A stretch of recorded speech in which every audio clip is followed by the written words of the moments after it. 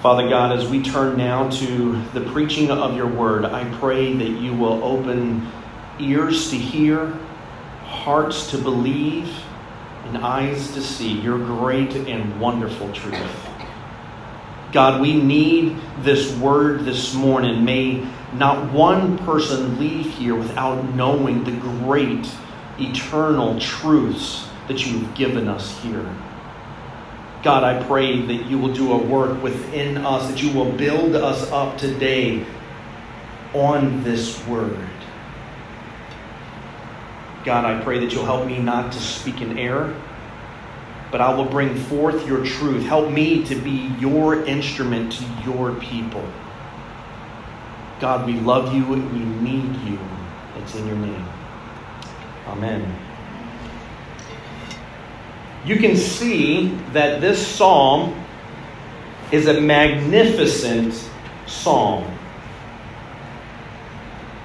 When you're facing trouble, or when you're facing danger, or the great unknown, you don't have to fear. You don't have to fear anything in this life. Pestilence, which is what we are in the midst of right now with COVID-19, diseases, anxieties, destruction cannot threaten those of us who are in the Lord.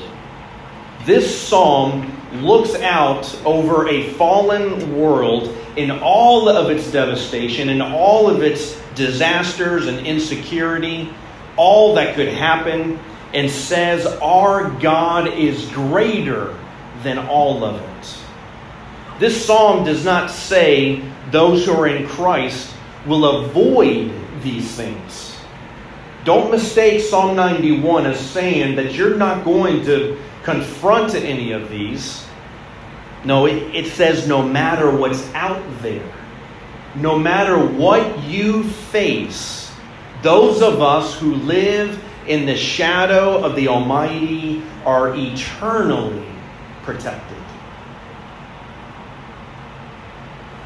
It's an Old Testament passage that's much like a New Testament passage, Romans 8, where we are more than conquerors through him who loved us. Nothing in this world can separate us from the love of our God. W.S. Plumer, in his commentary on the Psalms, begins Psalm 91 with a quote from Martin Luther. Martin Luther called Psalm 91, this is the most distinguished jewel among all the Psalms of consolation. It is a jewel.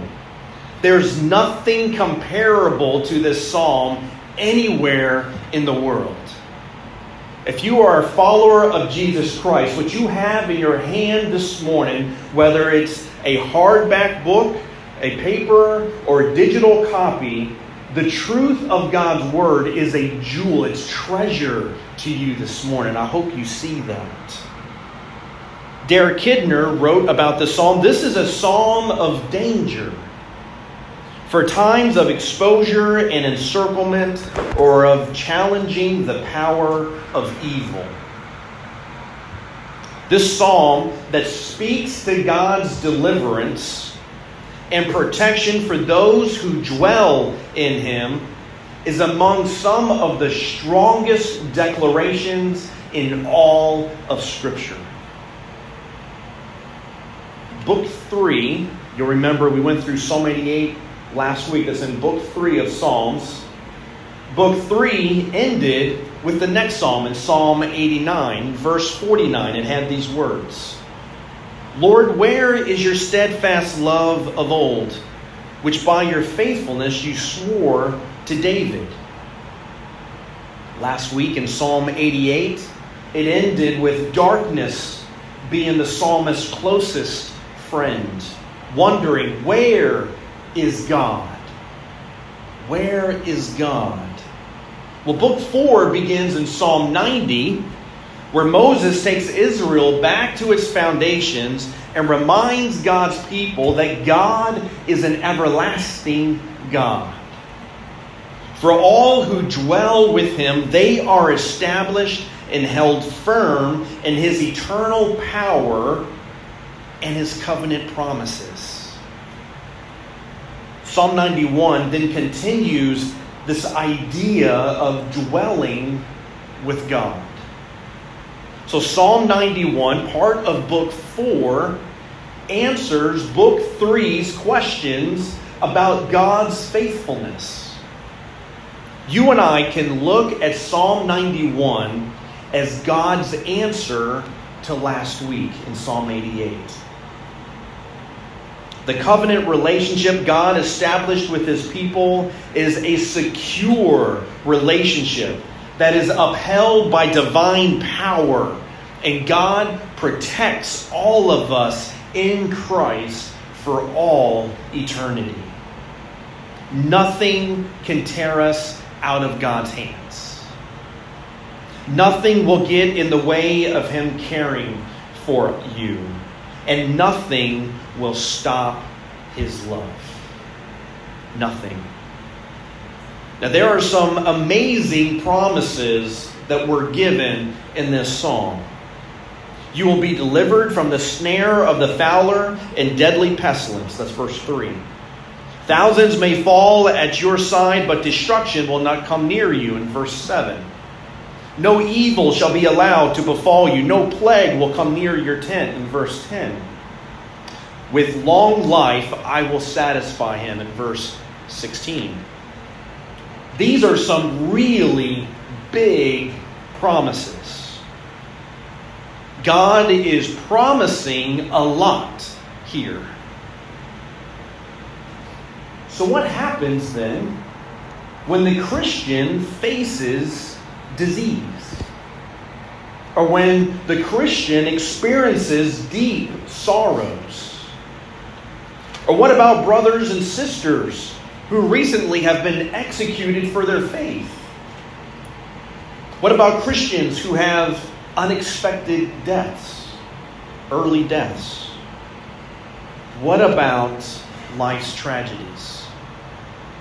How are we to look at all of that in light of these huge promises that God has given? How is this psalm applied to us? What's really being promised here?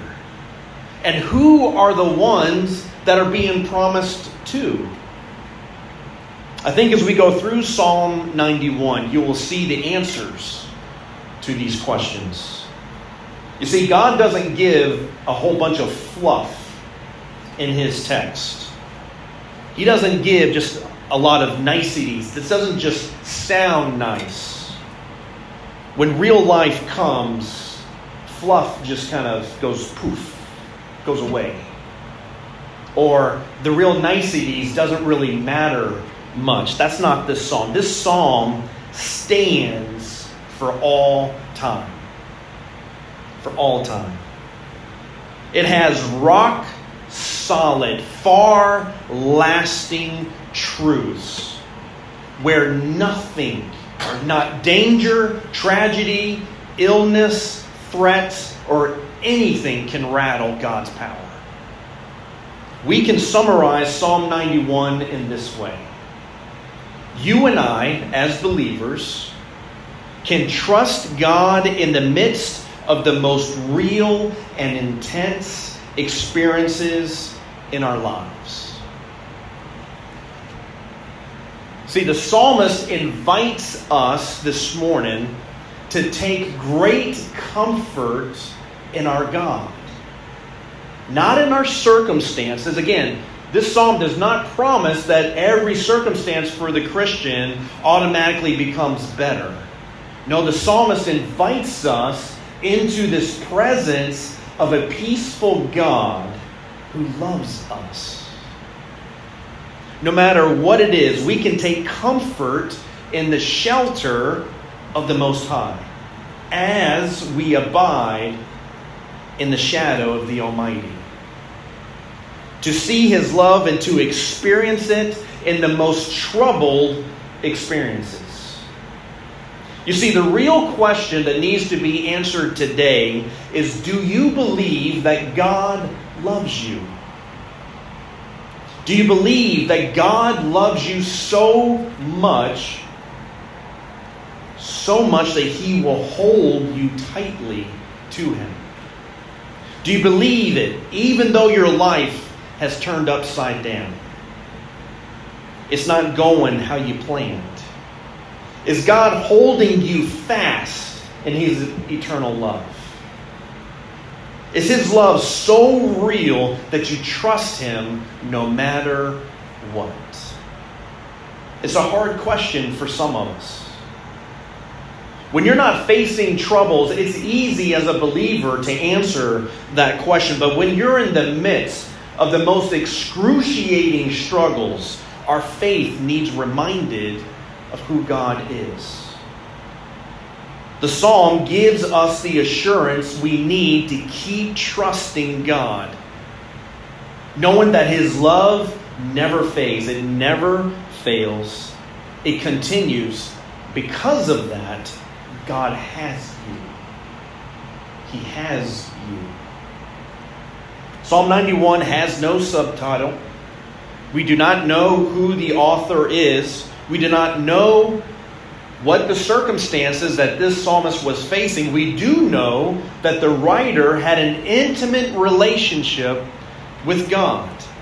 And because he knew God, he has peace. And he doesn't just keep it to himself. The structure of this psalm revolves around the changes in the personal pronouns that are used here. In the first two verses, the psalmist is speaking about himself in the first person.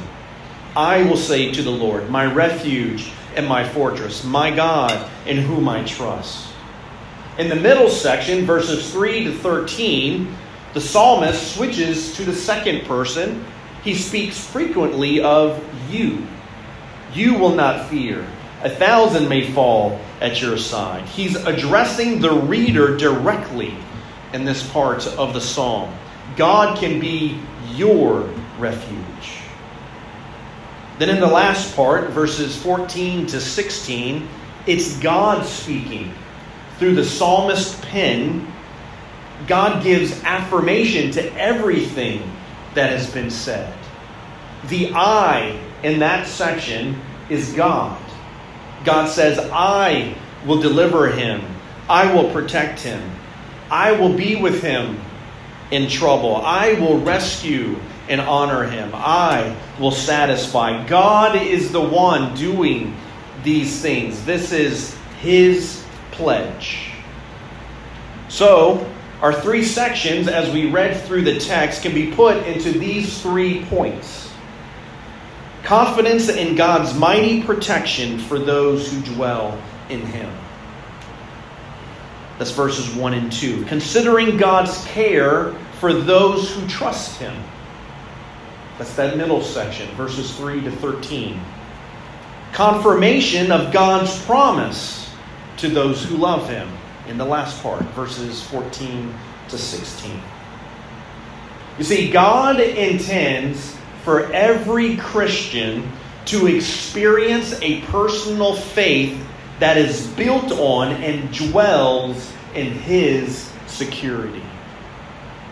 He knows that being a Christian, that standing up for your faith in a world that doesn't understand, doesn't believe, and is hostile, will lead to hard circumstances.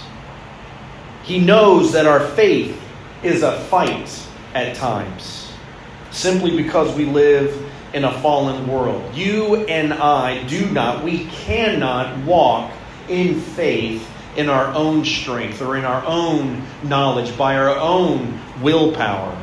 We need God to protect us and to fulfill his promises. Let's look at the psalmist's confidence in God's protection. Verses 1 and 2 are a testimony of the psalmist himself. Before he invites us to know God and trust him, he says, I know him. I know God. I know what God is like. This is who God has proven himself to be to the psalmist. This is a testimony. Now, just a note before our first point, a testimony is different than the gospel. Sometimes you ask someone to share the gospel, or you ask them if they know the gospel, and they give you a testimony. Testimonies are good. They tell of what God has done in a person's life. They explain the gospel effects of a person. But the gospel is not what has happened to you. The gospel is a message about God, not us. It is the good news to share about Jesus Christ. The gospel message always begins and it ends with God. You begin with who He is, His character, His holiness, and you end with His glory. We tell how we were created to worship, but we've fallen short of that. We don't do that. We can't do that. We are sinful and we cannot live out His law. We stand condemned before our holy God. But He sent His Son, Jesus Christ, who fulfilled the law of God that no person could, and then died for us who believe in Him and took our punishment for not fulfilling the law. Jesus Christ dying for us is the greatest display ever. He took what we deserve and has given us what we don't deserve. He fulfilled the law, yet was willingly punished for us who didn't. He's now alive, having conquered death and sin for those who repent. That's the gospel message. We then respond to Him in faith, trusting that He did everything that's needed for us to be forgiven and have eternal life. And Christ protects us now. He provides for us and He loves us. A testimony is sharing what it's like being a recipient of that love, of receiving that good news, of what it's like of being with Christ. Now, the psalmist didn't know the person Jesus Christ, but he was told of the hope of Christ, the Messiah coming.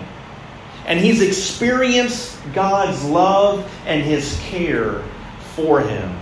His trust is in God continuing that and fulfilling His promise of the Messiah. His testimony, sharing what God is like, is given in verses 1 and 2. He begins, "He who dwells in the shelter of the Most High will abide in the shadow of the Almighty. I will say to the Lord, my refuge and my fortress, my God in whom I trust." This is the psalmist's personal faith in God. Notice there's 4 descriptions and 4 names of God. God is called a shelter, a shadow, a refuge, and a fortress. This is what God is like. He's called the Most High, the Almighty, the Lord, Yahweh, and God. He knows God. The psalmist knows God. He knows Him and he knows what He's like. See, the point is for us reading that is the more you know God, the more you learn about Him, the more you trust Him in difficult times. The psalmist has experienced God like a shelter, a refuge, and a fortress. He has lived in God's omnipresence like a shadow where there's shade on a hot day, that shade never going away. This psalmist has confidence in God. God is his protector. His sovereignty and awesome power are known. God is at the top. There's none higher or better than God. The psalmist describes God as places. Look with me again, that He's a shelter, refuge, fortress. These are places. Meaning God is the protection. God doesn't just provide it for you. He is that protection, that shelter, and that fortress. Notice God is not a place we go to when we're in trouble. I don't want to get caught up in all the particulars of the word, but when someone needs something, we say, well, go to God. And that's okay, as long as both we and that person understand what we mean by that. Go to God in prayer because He's right here. You don't have to go to God. Look at how the psalmist testifies. He who dwells in the shelter of the Most High, abide in the shadow of the Almighty. In verse 4, under His wings. The words dwell and abide pictures a person remaining there. That's what the words mean. They stay there. They don't come and go. Charles Spurgeon said it's to dwellers, not visitors, that the Lord promises His protection. Those who are in Christ are guarded by the all-powerful God. The chosen of the Lord are always safe because God is always present. We are always under the protection of the Almighty. God is not far from us. We rest in His shadow. He's our refuge, our safe place. A mighty fortress that is impenetrable. Nothing gets through unless God allows it. The psalmist's life is safe in the protection of God. Because of who God is, the psalmist says, I will trust you. I can trust God. He has confidence in God. He is his shelter. It gives us reasons to trust Him. He has faith in a God who acts. We don't just go to Him to get things. We are there with Him. Because we have fellowship with Him, we are in Him and we remain there. Our lives are a full-on pursuit of God, always striving, always walking in that faith, getting closer and closer with God, where everything that happens is according to His plan. What He says and what He does, His providence, then gives meaning and purpose by knowing Him and trusting Him. He lives in the midst of God. And He wants us to have that same confidence that He has. He then spends the next 11 verses describing how God cares for those who trust Him. In the middle section, verses 3 to 13, he wants us to consider God's care and to have faith in God. He wants us to believe and trust and to experience the same thing that He experiences, that He has said about God. About 20 times in this section, the psalmist uses the singular form, you. He wants you to see it and to act on it. He wants you to believe it and to trust. He wants you to take what He has said of God, of His testimony, and He wants you to make it personal. Verse 3 sets the course. And he tells of God delivering you from two things: the snare of the fowler and deadly pestilence. A fowler is a bird hunter. The psalmist, what he's talking about here, is talking of plots and schemes that would harm us. Plumer states that it's any mischief plotted by Satan or his servants. Pestilence is a harmful disease like a plague. In verses 5 and 6, the psalmist speaks of things that are in the open and of things we cannot see. The attacks of the enemy, sometimes it's a frontal barrage coming right at us and we see it coming. Or sometimes it's like the darkness of night, a pestilence we don't know about. Other times you just don't see it coming. Sometimes people don't learn about their sickness until it's in later stages. Verse 4 says, God protects under his wing like a hen does to her chicks. Adding to his loving care, he's like a shield and a buckler or armor. God is faithful and he will protect you. That's what armor does. It protects. This goes beyond the threat of physical death. It goes to the very essence of life. That's what the psalmist is talking about here. This is what Christ has secured for you. Notice the psalmist doesn't say that you won't have these things to face in life. They don't just disappear when you become a Christian. What he says is you don't have to fear these things because God will never abandon you. You can trust God to protect you. In verses 7 and 8, they tell you you won't fall when others do.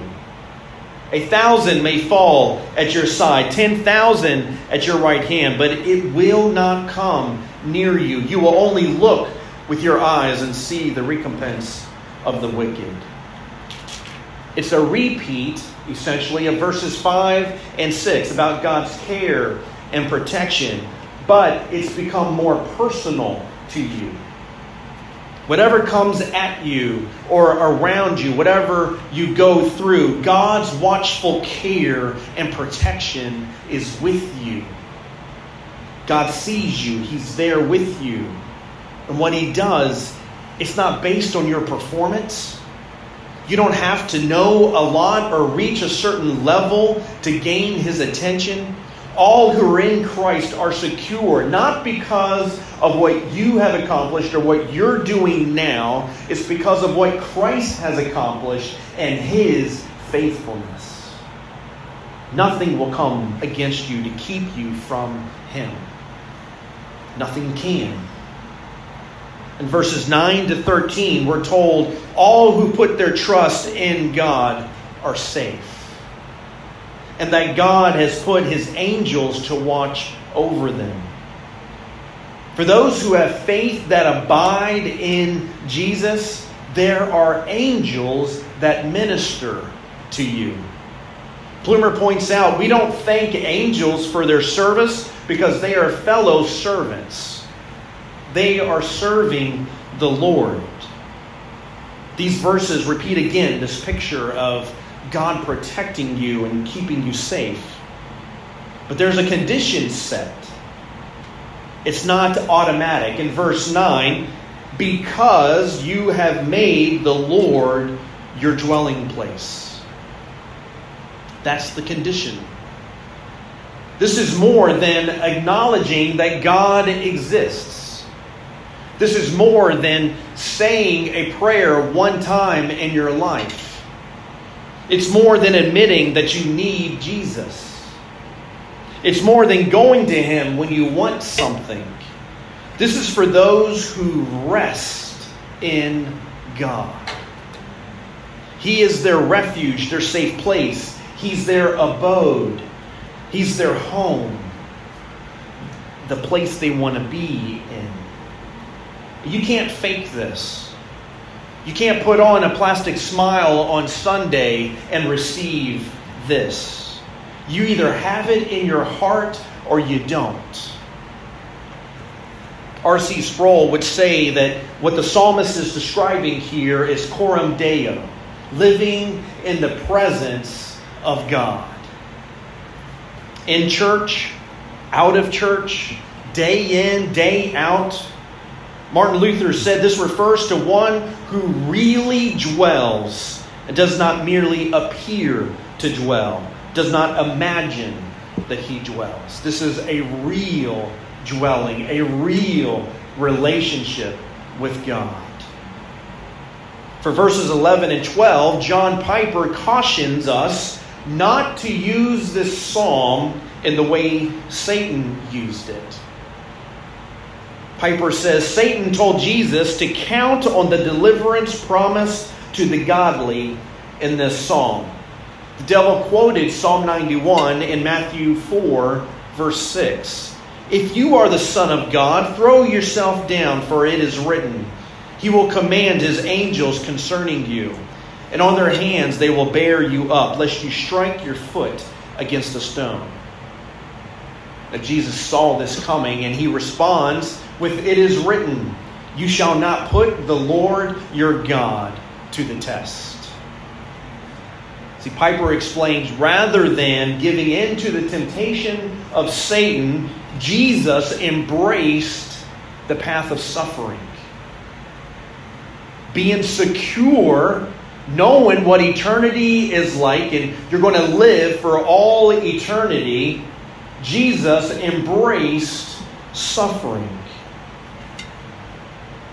The thorns on His head, being whipped and flogged, getting hit over the head with a rod, the nails that pierced His hands and feet, a spear that sliced into His side, and being killed by His enemies.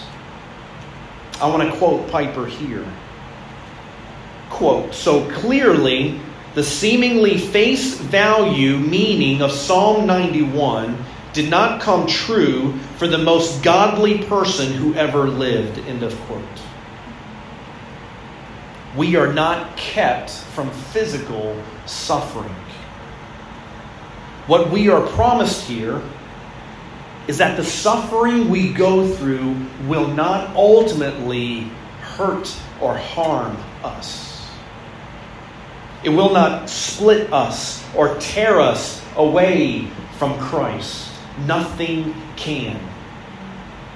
Those of us in Christ are eternally safe from every conceivable danger in the physical and the spiritual realms. Nothing will harm your relationship with Christ. The adder in verse 13 is a snake, a viper, a cobra.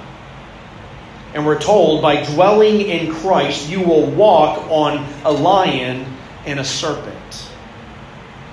This is imagery of evil men and spiritual dark forces. Oftentimes, evil men are described as young lions out for the hunt or the kill.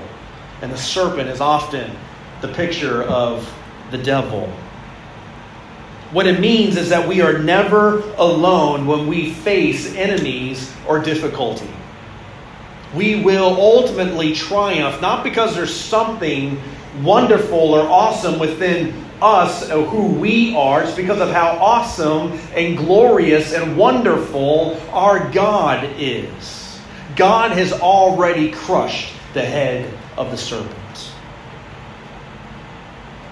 So far, we've been told we can be confident that God's protection for His people is so secure that nothing will come between Him and His love for us and His care for us. We can trust Him even in the midst of great trials. The suffering we go through now becomes a goodness for us. Is for our ultimate good. As we face it, there's a glorious deliverance that we can't see. God's our security, not our circumstances, not any other person, not anything else we can reach out and grab. God is our confidence. He's our security. He's faithful, and He will protect our eternal life. This brings us to the final section. Verses 14 to 16. God gives confirmation of this promise to all who love Him. This isn't just for the psalmist. Again, the psalmist has invited us in that middle section. And God has become your God. You can experience the same confidence that the psalmist has. And now here's God standing and saying, yes, Yes, this is who I am. He's affirming all of this. The language returns to the first person, but this time it's God speaking. Derek Kidner suggests that this is a progression of thought that goes through these verses. There's a progression of thought in 8 pledges that God gives. He begins with a promise to deliver. And not just keeping us safe, but an ultimate rescue from everything. That rescue becomes an abiding relationship with Him, God says. An ongoing relationship. He calls to me and I will answer Him. That's a relationship. There are gifts of glory, length of days, and a salvation to enjoy forever. Then God promises this and says, you can stand on this. The Old Testament saints only had a vision, a taste of what this was like. They knew it was coming and they trusted God. But since it's been realized in Jesus Christ, the Christian has been given all of these things. All of it. When you trust God like this psalm describes, when you believe and trust Christ like this, here is God's pledge. No matter what adversity you face, you have peace in the midst of it because of Christ. Our God, the God of Psalm 91, gives you shelter. He's your shade. He's your fortress and your refuge. He has stretched His wings over you, and He cares for you. No matter where you go, you can't go beyond the stretch of His arms. The psalmist has shared a personal faith with us. He gave us his testimony of who God is. He's invited you to see God and have your own faith in Him. To see and have all the promised blessings of eternal life. And God has confirmed it. This is realized in the Son. He who did not spare His own Son gave Him up for us all. How will He not also with Him graciously give us all things? Who shall bring any charge against God's elect? It is God who justifies. Nothing will separate us from the love of Christ.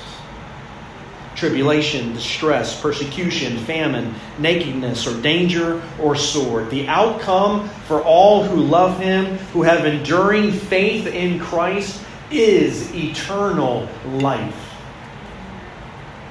It never ends. I want to end with a quote from Charles Spurgeon. Quote, "It is impossible that any ill should happen to the man who is beloved of God. The most crushing calamities can only shorten his journey and hasten him to his reward. Ill to him is not ill, but only good in a mysterious form. Losses enrich him. Sickness is his medicine. Reproach is his honor. Death is his gain. No evil in the strict sense of the word can happen to him, for everything is overruled for good. Happy is he who is in such a case. He is secure where others are in peril. He lives where others die." Isn't that beautiful? Isn't that glorious? Doesn't that make you stand with confidence since you are in Christ and He has accomplished this for you? All who have received Christ and are loved, all who have received Christ and are loved have this to look forward to. His steadfast, unmoving love is for us because it's a covenantal love, a promise fulfilled. What He did on the cross, taking our sin, was done in love, so that in everything we are now, what we face is for our good, and our lives are secure forever in Him. For all who are in Christ, He is our refuge and our fortress. No evil will keep us from Him. Any suffering we go through will not harm us in the end, because we dwell in the shelter of the Most High. Let's pray.